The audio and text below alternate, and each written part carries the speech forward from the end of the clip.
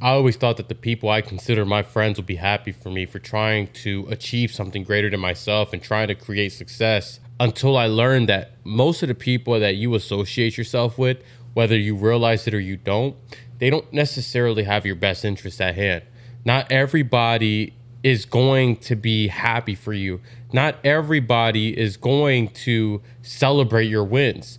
You're often going to come across certain individuals that would put on a persona and put on a mask and pretend to be your friend. But then when they start seeing you do better than them, then when they start seeing you achieve and accomplish things at a higher level than they're capable of accomplishing because they haven't tried yet, they're going to do anything in their ability to either tear down your image, or they're going to do anything in their ability to get you to stop doing what you're doing.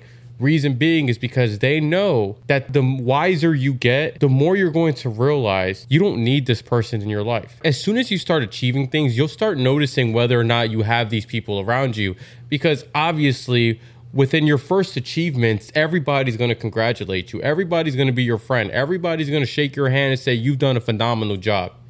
But if you achieve more than once, if you continuously rise to the top and you don't show any signs of slowing down or stopping anytime soon, there lies the difference between those people that are actually trying to genuinely support you and the people that are just working towards tearing you down.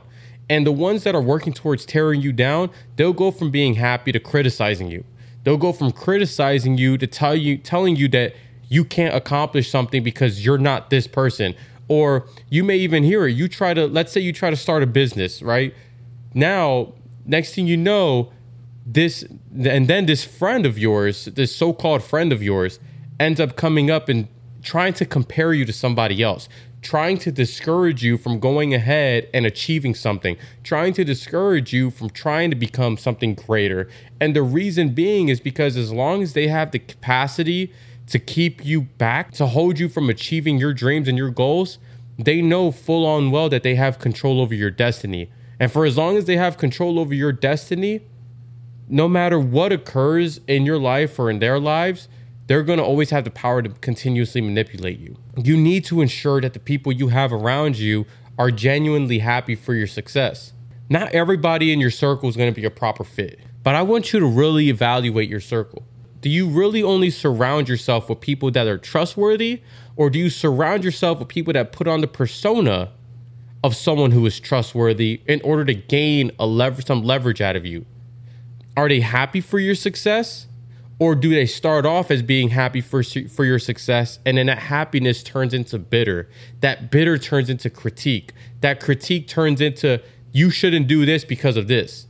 They try to talk you out of your dreams. Pay attention to who you keep close by, because not everybody that is in your inner circle is meant to stay there. You have supporters and you have spectators. You have the people that are going to encourage you to be great, and you have the people that are just going to watch from the side and wait and prey on your failure and your downfall.